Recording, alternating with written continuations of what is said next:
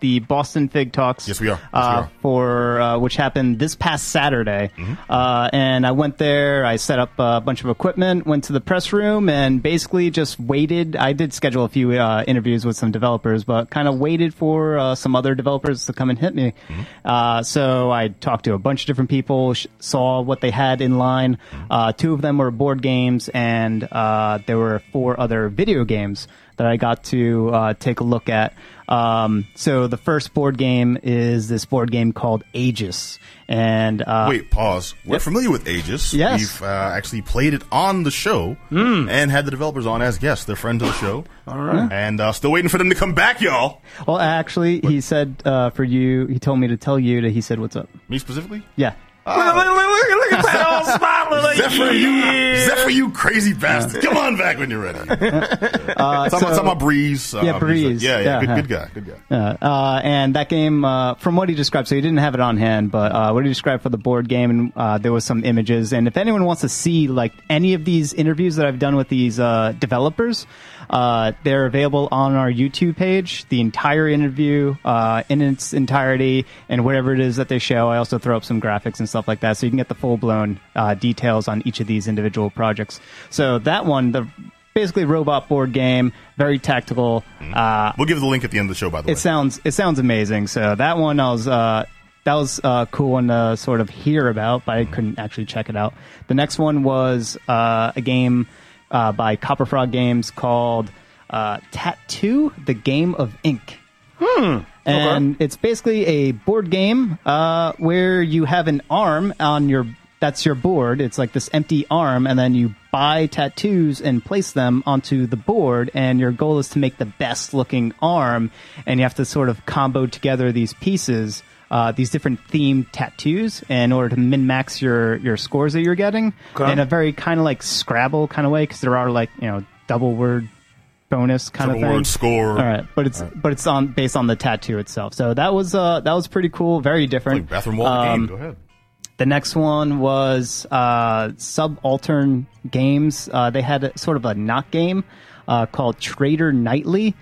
I don't know how to describe it. I would say just take a look at the interview, and it's better described by the dev. But it's basically the game knock game is basically you're interviewing this talk show host, and during the interview, you're also playing a board game that only exists within this world that you are experiencing. So it's like you're at work, ignoring work to play a game inside a game. Kinda, yeah. Wow. It's weird. He does a way better job explaining it. It was 3 out of 5 days of my week, man. It's very interesting. I recommend it. James is playing it now. Something like that, yeah. There was another one, Delight's Plight, and this game I only got to see the trailer. Sounds pornographic. And it's made by Antunes. A little bit. I would say just from the animation work by itself, absolutely amazing. We're talking like Cuphead level of quality, except different style of animation, but like very hand-drawn animation. Everything that's in there is sort of hand-drawn animated, kind of like a 90s cartoon. Okay, I'm going to put you in review mode real quick, legit.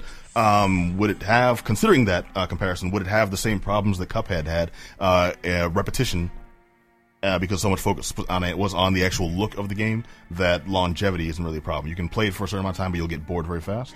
So from what was just shown off in the trailer, and from what the developer that I interviewed him sort of explained, they change up the levels, they change up what you're sort of experiencing dramatically. I'm talking really dramatic. Like you'll hop into someone's heart and go into like this heart world where there's these strange things that I've never seen before attacking you, and you're attacking back, and there's like these ladies with like naked lady bodies with no head, but they have like these little tassels connected to their nipples that then connect to like these flying creatures that are attacking you. It is absolutely bonkers insane. I think the first part what Johnny's saying is, so when the stuff wore off, he was having a great time. So it's a children's game. Yes, it's a children. It's basically, I would say, like Heavy Metal, the movie, combined with like Animaniacs style animation.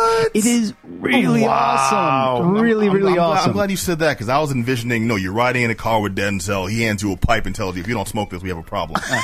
And all right, so it's the Boston Fig Talks. I mean to cut you off. We're starting to run short on time. It's the Boston Fig Talks. This was pretty much an exposition of Boston-based companies showing off their stuff. Yes. And you got a taste of this, man.